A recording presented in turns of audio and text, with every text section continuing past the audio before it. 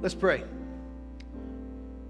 Well, thank you for Advent season. Thank you for that word, Emmanuel, that word that means God with us, that you came through Jesus to be with us. I pray for the young ones that word and that idea would have great meaning for them in the next few weeks. Pray for their time today, and friends of Jesus, Lord, instruct them. Give them a great experience of learning from your word and learning from each other and from their teachers, Lord. And Lord, as we are here in the sanctuary starting an Advent preaching series, I pray you would meet us in your special way. Instruct us, encourage us, challenge us. May we believe in Jesus, who came and who is coming. We pray in his name. Amen. Bye.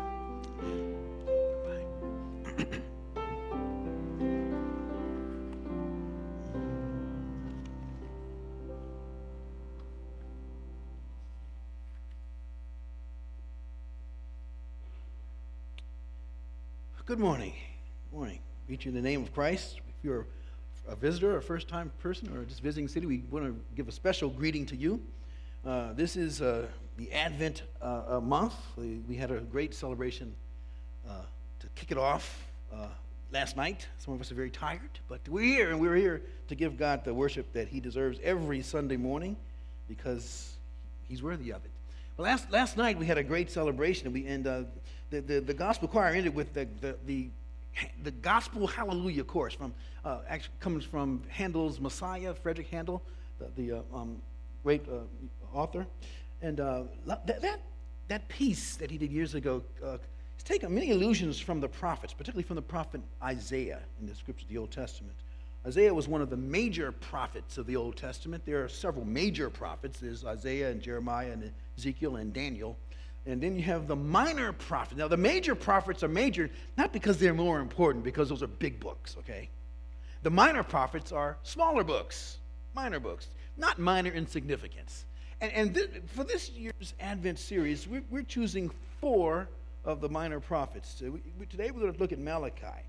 These small but significant prophecies from these 4 prophets. Today, Malachi, chapter 3, verse 1 to 7, and chapter 4, verse 1 to 3. 2 passages from this book that point us towards the coming one, the Messiah.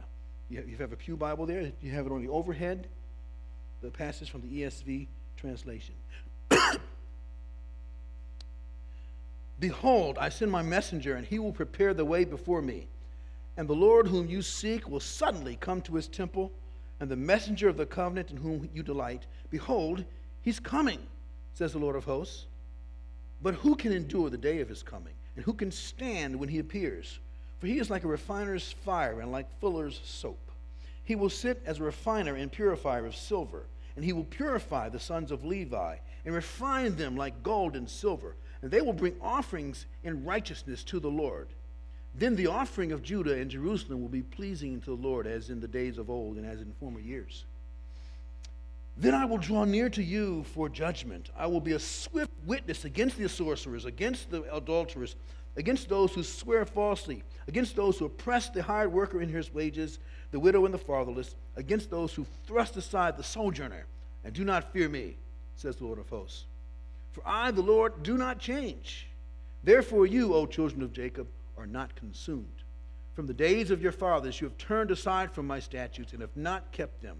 Return to me, and I will return to you, says the Lord of hosts. Then skipping to chapter 4, the first 3 verses. For behold, the day is coming, burning like an oven, when all the arrogant and all evildoers will be stubble. The day that is coming shall set them ablaze, says the Lord of hosts, so that it will leave them neither root nor branch. But for you who fear my name, the Son of Righteousness shall rise with healing in its wings. You shall go out leaping like calves from the stall. You shall tread down the wicked, for they will be ashes under the soles of your feet on the day when I act, says the Lord of hosts. God's word for us. You know, all human beings, I believe, have a longing for, a yearning for love and peace and pleasure and happiness and the good things of life. And I have a sneaky suspicion, all of us, that though we find a measure of that, there's a lot more that we wish we had. We share that longing with people throughout the ages. The people of Malachi's time, they had that universal longing, that universal yearning for a better time. In fact, Malachi's generation, if you remember the history, this was after the disciplined time, the exile, where the people of Israel were exiled for 70 years, and they returned back to the land.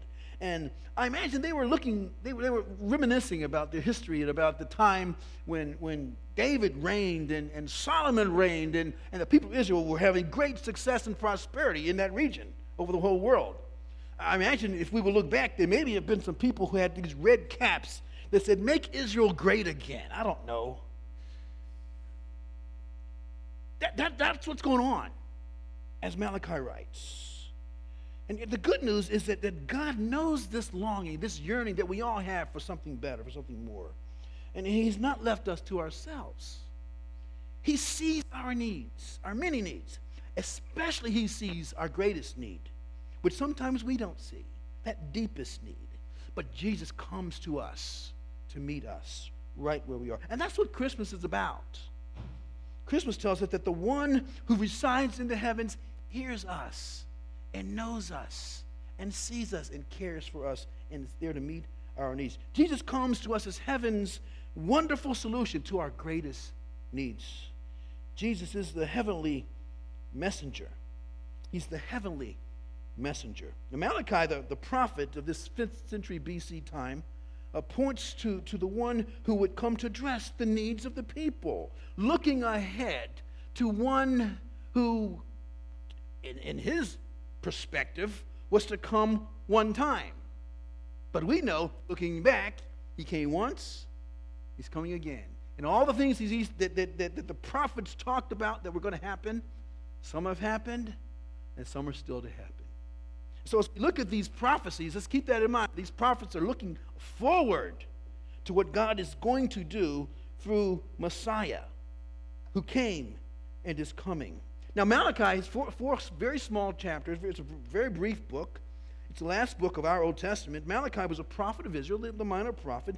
He had a unique writing style. He has a rhetorical question and answer style through this book. And he also, one thing I like about this book in the original language is there's a lot of puns and word plays. You can't see it all in the English, but that's okay. But he had an interesting writing style. One commentator talks about the people, the situation in which he was writing. George Robinson says that the temple, which had been rebuilt and dedicated in 516 BC, was standing, and the routine of sacrifice had long been in operation again. Serious abuses had crept into Jewish life, though, and the priests had become lax and degenerate.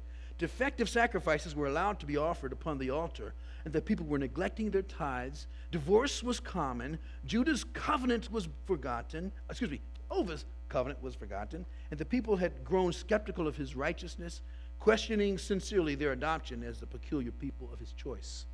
And these, we know, were precisely the conditions which prevailed in Nehemiah's day. So the time of Nehemiah and Ezra, that's the era, general, of which we're talking about, after the exile. Now, what is the message of Malachi in this book? His message to this post-exilic generation, but for all, it's to them, but it's for all believers in all generations. It's pretty simple. Remember God's special covenant love for you. Chapter 1, verse 2. I have loved you, he says. His glance at, I have loved you. Don't forget why that exile occurred. Because you've rejected and not responded well to my love. So repent and remain faithful to me as your Lord. Resist the temptation to compromise by mixing your faith with false faiths that are around you that you see. Maintain strong families and marriages so that the faith might be passed on to the next generation. Make sure that your clergy are in it for the right reasons, sincere love for God and for the people, rather than meeting their own personal ego needs and their own material needs. Those are some of the things that he's been talking about in this book, okay? Pretty relevant for our day, isn't it? Chapter 2, the last verse, there's a cry, there's a question. Again, it's not a question and answer here. Where is the God of justice? Where's God? God, show up. What do you like? Do something. Where is the God of justice? In our passage today, we'll look at these two passages, and we're going to see three things, because the God of justice shows up. He shows up through Jesus. Jesus is the messenger of the covenant. He's the purifying refiner. And he's the Son of righteousness with healing in his wings. First, he's the covenant messenger, the covenant messenger. The first verse, behold, I send my messenger. I send my messenger. By the way, the word Malachi in the Hebrew language, you know what it's translated? It's the word messenger. So one reading this was messenger, Malachi. The reader at first glance would think that Malachi is speaking about himself, that he's the messenger. But no. The I in that first part of that first verse is God. God is sending the messenger. I. So Malachi is speaking the word of God there. I send my messenger, he says with his prophetic voice. And then the messenger, the second part of that verse, the messenger, he will prepare the way before me. Prepare of the way. Now, who could that be? Who could that be? Well, centuries earlier, Isaiah the prophet in chapter 40 has spoken of the one preparing the way of the Lord in a wilderness or a desert. The New Testament gospel writers are very clear. That's John the Baptist. John the Baptist. Now, this is John the Baptizer. When we hear John the Baptist, we think of John the Baptist as opposed to John the Methodist or John the Presbyterian or John the Assemblies. No, John the Baptizer. That's not his denomination. He did baptisms. John the Baptist is a forerunner. By the way, the reason why we've chosen this prophecy of Malachi as the first one of the four is because of John the Baptist. Think of the Gospels. Think of the Gospel of Matthew. Think of the Gospel of Luke. Both of them begin with we'll call it birth narrative, the story of the beginnings of Jesus. The Gospel of Mark, have you ever looked at how the Gospel of Mark begins? Begins with the forerunner, John the Baptizer. And so for Mark, the story begins right there. So we chose to begin this series right here with Malachi, talking about this forerunner, the one who would be God's messenger. In Luke chapter 1, Luke's birth narrative, John the Baptizer's father, Zechariah, says this: "You, child, will be called the prophet of the Most High, for you will go before the Lord to prepare his ways, to give knowledge of salvation to his people and the forgiveness of their sins." And so we know John's ministry before Jesus was to go to prepare people by calling them to confess their sins and to do homage before the Lord and penitence and be baptized and submit to his ministry and to wait for the Messiah who was to come. And he did that on the Jordan River. And he was in the Judean countryside. John was a strange-looking kind of fella. He had a strange clothing, he had a strange diet. Just look at what the New Testament says about John the Baptizer. But he is the messenger who's to come and who would say that the one coming is the one that you need to point to, not me. He must increase and I must decrease, it says in the Gospel of John. John the Baptizer is the one. And then the verse goes on, verse 1. The Lord whom you seek will suddenly come to his temple. This is another messenger. This is John the Baptizer here. This is the Lord who comes to the temple suddenly. The God of justice who you want to show up. Okay, here he is. The messenger of the covenant in whom you delight. Behold, he is coming, says the Lord of hosts. So this second part of verse 1, the Lord whom you seek will suddenly come to the temple. Suddenness. And they've been waiting for God's anointing to show up. They've been waiting since Genesis and through the prophets and Daniel, the chapter 9, the Messiah is to come. And now the messenger of the covenant has showed up. The covenant, kind of a big Old Testament word, New Testament word too. But the ancient covenants were legal agreements between two kings and two nations. They gave the terms of how they would relate to each other it was sort of like a peace treaty. Normally the victor would offer the terms to the defeated foe, and so of course the weaker king would have to give in. I mean, he got beat, right? God offers his people. He is the big God, and we're the big king. We're the little kings on the earth, and he offers us, the little kings, a covenant of peace. It's a peace treaty that God offers us in the gospel. He sets the terms, though, and he graciously demands compliance from us that we might thrive and might be blessed. So you can look at the Old Testament. You can see Adam had a covenant with God, and Noah had a covenant, and Abraham had a covenant, and David had a covenant. By the way, David's covenant is very interesting. Abraham's covenant in Genesis 15. The dramatic scene, a picture there of God had sliced these animals in half, and then Abraham fell asleep, and it got dark. And then as he woke up, it says a smoking fire pot, a flaming fire passed between the pieces. In the Old Testament covenant imagery, what would happen was instead of signing on a dotted line, they had this ceremony, and this mimics that ceremony of one passing through dead animals, saying that if I don't keep my obligations of this covenant, may this happen. May I be sliced into by you if I don't fulfill what I said. What's interesting there is that in this covenant, Abraham is not the one who goes between. There's a flaming fire from God, reminding us in Hebrews 12 that it says our God is a consuming fire. God is the one who's sealing the deal here. And that's good news, because the covenant that we have with God is not dependent on us. It's dependent on him. And he will be faithful to his covenant. So there's Abraham covenant. There's a covenant with David. We looked at that a few weeks ago in the Chronicles series. We looked at the house, the son that was to come, the descendants of David. There's a wonderful picture of the new covenant that the prophets talked about. Jeremiah chapter 31, verses 31 to 34 talk about that, where he says, the days are coming when I will make a new covenant with the house of Israel and the house of Judah, not like the covenant that I made with their fathers. So it's going to be different. I will put my law within them. I will write it on their hearts, and I will be their God. There's something different about this. They shall be my people. I'll be their God. They shall be my people. I will forgive their iniquity, and I will remember their sin no more. There's something different, something extra special about this new covenant that Jesus Christ brings to us. So Jesus fulfilled the role as the ultimate messenger of a covenant. The messenger of the covenant. Messenger's task is quite simple. Carry a message from point A to point B with accuracy. Between being in seminary, finishing seminary, and my first church, I had several jobs. One job that I had was I was a messenger, a courier. Here in Baltimore, there was an old messenger service called Carl Messenger Service. Anyone heard of Carl Messenger Service? See, they're not around anymore, I don't think. Carl Messenger Service. You see them all the time. See, I think with technology, I don't know if there are a lot of couriers and messengers anymore. I know there's some, but they don't. The job that I had those years, that year and a half, was to work for.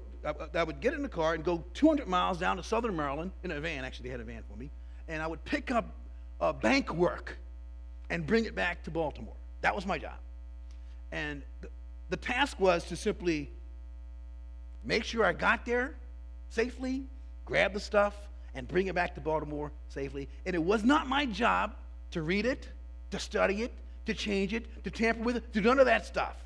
My job was to be a messenger, to carry it from point A to point B. Now, one of the things I learned in that job was the task of a preacher, a prophet, a messenger of God, is that you're not the message. You're just a deliverer of the message. And our task as preachers and prophets or whatever is to accurately explain the word of God to those who need to hear it. Not to change it, not to contaminate it, not to soft sell it or to hard sell it. With accuracy, give what God's word says. That's the job of messengers of the gospel. I learned that over many, many, many months there. Normally, that's what messengers do. But here's the good news. The good news is that Jesus is different. He's always different, isn't he? Jesus is a different kind of a messenger because he himself is the message. He himself is the message. In Luke 20, he talks about the new covenant in my blood. See, a human messenger needs to just deliver the message and not get involved in one sense in changing it. But Jesus is the message and the messenger. Jesus, you see, as we're saying, is heaven's solution to all of our needs. We need to listen to him. We need to follow him. The second thing that I see in the passage moves on is Jesus comes to us as a purifying refiner. A purifying refiner. Some imagery here, some background here that we need to understand. One verse I think shines some light on it is from Ezekiel chapter 22, verses 18 to 22. Son of man, the house of Israel has become dross to me. All of them are bronze and tin and iron and lead and lead in the furnace. They are dross of silver. Therefore, thus says the Lord God, because you have all become dross, therefore, behold, I will gather you into the midst of Jerusalem as one gathers silver and bronze and iron and lead and tin into a furnace, to blow the fire on it in order to melt it. So I will gather you in my anger and my wrath, and I will put you in and melt you. I will gather you and blow on you with the fire of my wrath, and you shall be melted in the midst of it. As silver is melted in a furnace, so you shall be melted in the midst of it. And you shall know that I am the Lord. I have poured out my wrath upon you. The imagery there is of a refiner. Melting of silver, melting of gold, shaping it. To do that, there's a lot of heat that has to be applied. A lot of heat that has to be applied. John Piper, in a sermon, has said this: a refiner's fire refines. It purifies. It melts down the bar of silver or gold, and it separates out the impurities that ruin its value and burns them up, and leaves the silver and gold intact. He, the messenger of the covenant, is like a refiner's fire. Now, why must he be a refiner's fire? The answer is implied in the word itself. He must be like a refiner's fire because we need to be refined. We were created in the image of God with the potential to reverence God and trust him and obey him and glorify him, but we were born in iniquity, and in sin did our mothers conceive us. We were shot through with the impurity of rebellion and unbelief, and we fall short of God's glory again and again. So we are impure by nature and by practice. But God will have no alloys in heaven. He quotes Matthew 5. Blessed are the pure in heart, for they shall see God. And yet, God will have someone in heaven. He will have a redeemed people. His banquet hall will be full, and therefore he must be a refiner's fire. If he were only a forest fire, heaven would be empty. If he were only an incinerating fire, heaven would be empty. And if he were no fire, heaven would be empty. The reason Jesus is refiner's fire and not a forest fire is because God made a covenant. And Jesus is the emissary of that covenant. He confirms it and seals it with his blood. So his blood is called in Hebrews 13:20, the blood of the everlasting covenant. Unquote, John Piper. And then Herbert Wolf talks about the fuller's soap. Malachi connects the refiner's fire and the fuller's soap, referring to the second cleansing process. The fuller was a laundryman who cleaned clothes by trampling on them until the dirt was removed. A strong soap was used in this process, a kind of lye or bleach. Shining clothes were a symbol of purity, Revelation 3:5. And on the Mount of Transfiguration in the Gospels, Christ's garments were whiter than any launderer on earth can whiten them. Mark chapter 9, verse 3. Fuller's soap, purification. Verse 3 and 4, it says, a purifier of the sons of Levi. Purify the sons of Levi, refine them like gold and silver. We listen to the reading of Scripture, 1 Peter chapter 1, pointing to God's refining and purifying process in our own lives as believers, the lives of his children. Peter says this, in this you rejoice, though now for a little while, if necessary, you've been grieved by various trials, so that the tested genuineness of your faith, more precious than gold that perishes, though it is tested by fire, may be found to result in praise and glory and honor at the revelation of Jesus Christ. So God refines us. He tests us by fire. Verse 4 also points to the restoration process of worship, the sons of Levi being restored, refined, purified. Reminds me, when Messiah comes, reminds me of the conversation that Jesus had in John chapter 4 with the woman at the well, where Jesus says that worship is going to be restored. And she said, yeah, it'll be restored when Messiah comes. And Jesus says, I am Messiah. I am he. I am he. There's a restoration of pure worship that will take place when Messiah comes. And that's hinted at here in this passage in Malachi. Verses 5 to 7, they continue on. Those verses begin to point us to judgment. I will draw near to you for judgment, swift witness against a list of people: sorcerers, adulterers, false witnesses, oppressors of workers and widows and orphans and sojourners. So the passage is moving towards this fire of purifying. The fire of judgment seems to be what the prophet is talking about here. And the one I left out, though, is the most important one of the list.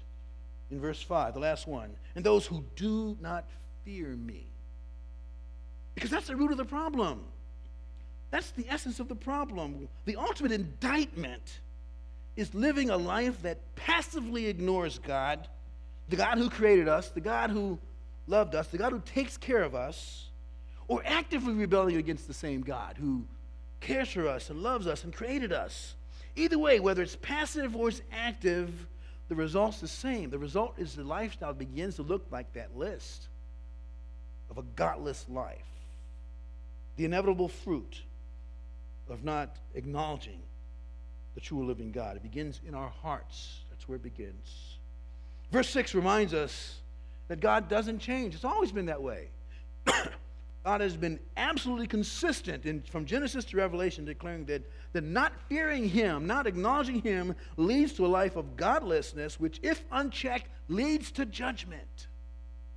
We don't often like to hear that. But that's what He's reminding us of.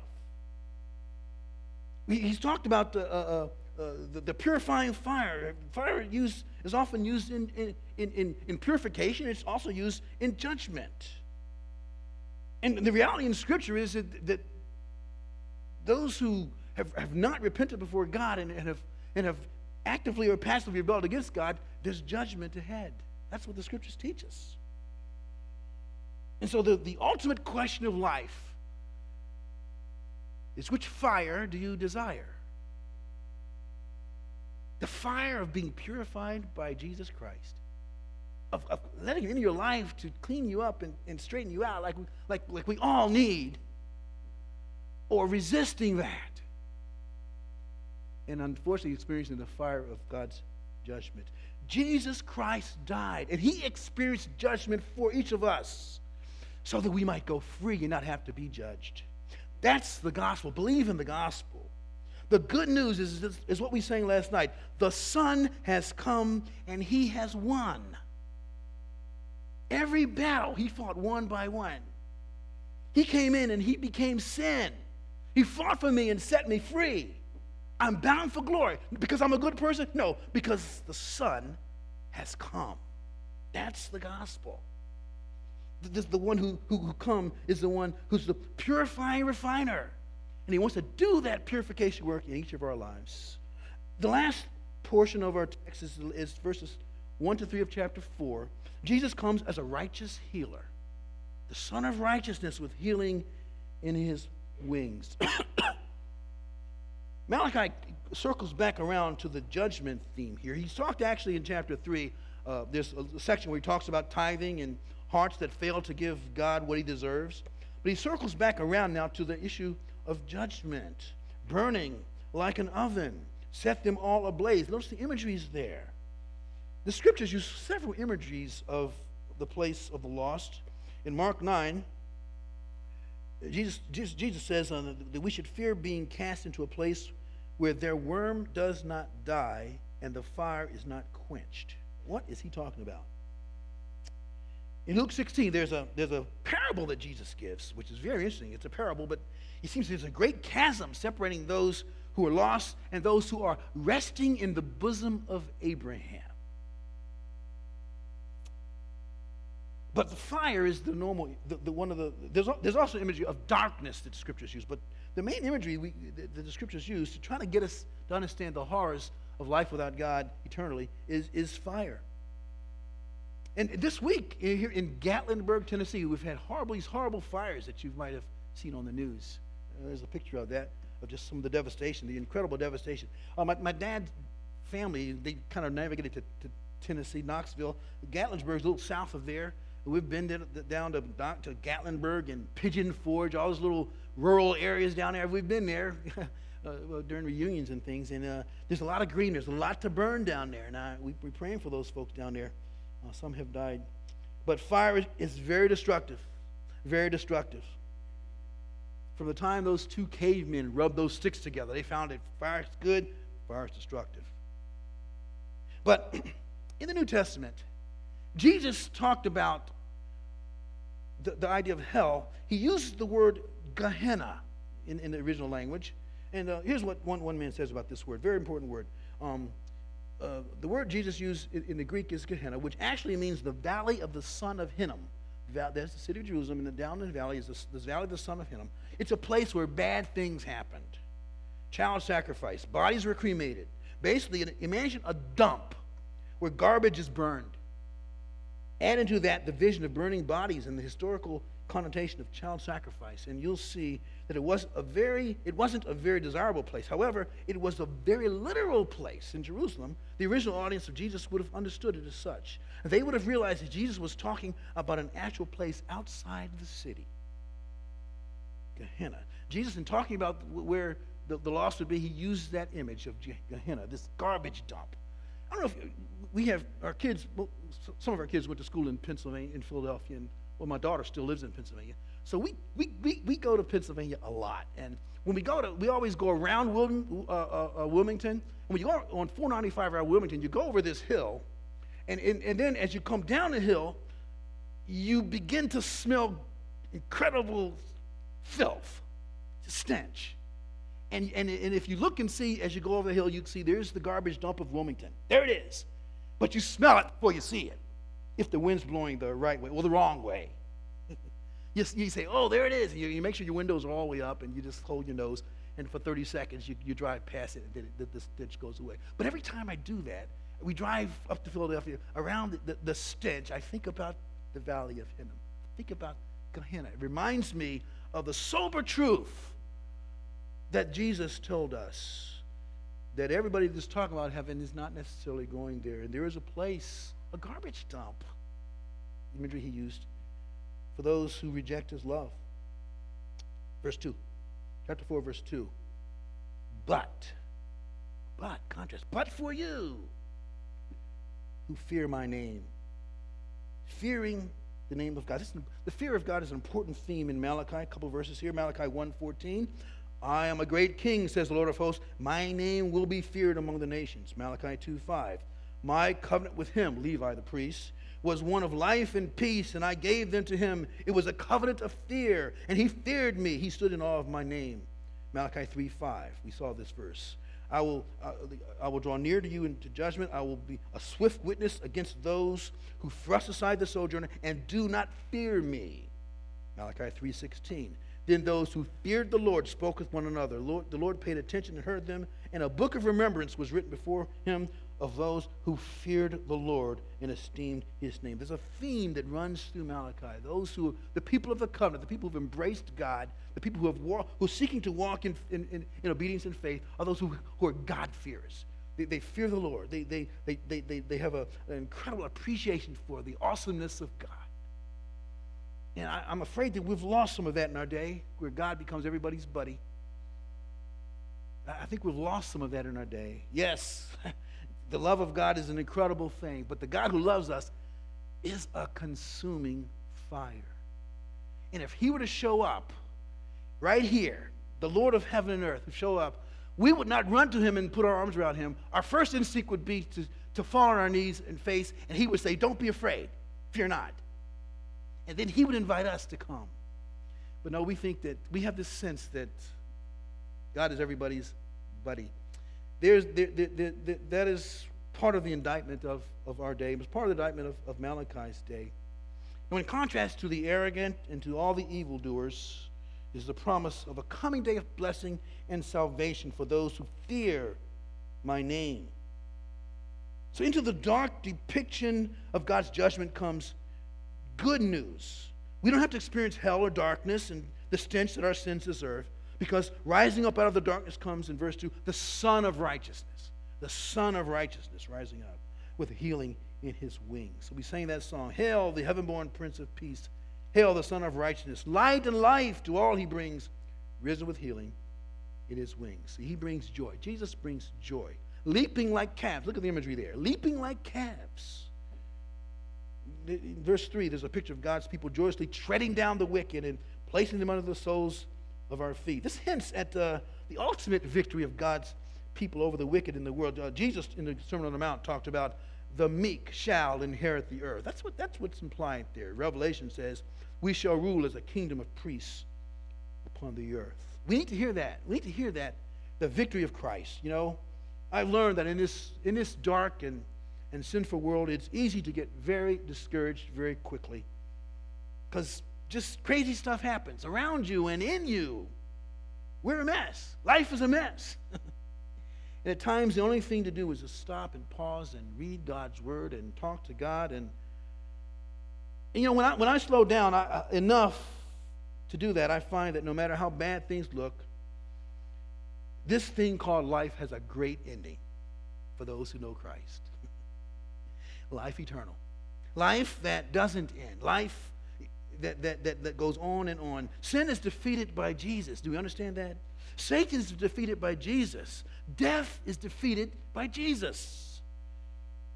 It's very simple. In the end, Jesus will win. Justice will win. Holiness will win. Righteousness will win.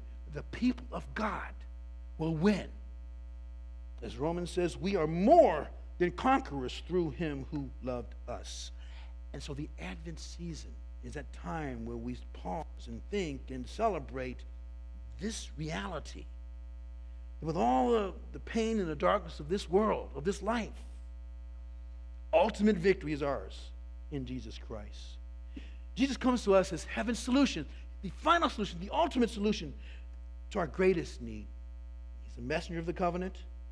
In fact, he himself is the message. He comes with fire to judge and fire to purify. He comes with his ministry of righteousness and his ministry of healing of our deepest longings. Malachi's messianic predictions anticipate Christ's ultimate victory over the forces of evil in our world and in our lives.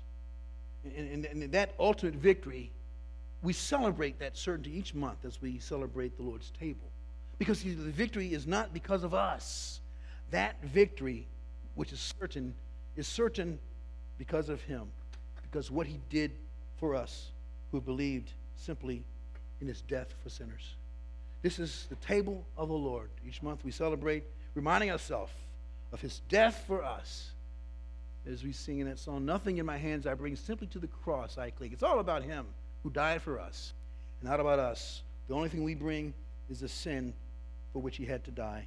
We also officers to come forward as we continue. On the night that Jesus was betrayed in the upper room, he took the bread and he broke it and he said, "This is my body, which is for you. Do this in remembrance of me." And he took the cup, said, "This cup is a new covenant, shed for the remission of sins. Drink it in remembrance of me." Whenever you eat the bread and drink the cup, you proclaim, you announce my death until I come again. Jesus transformed that Passover night into a new covenant celebration of what he was to do the next morning.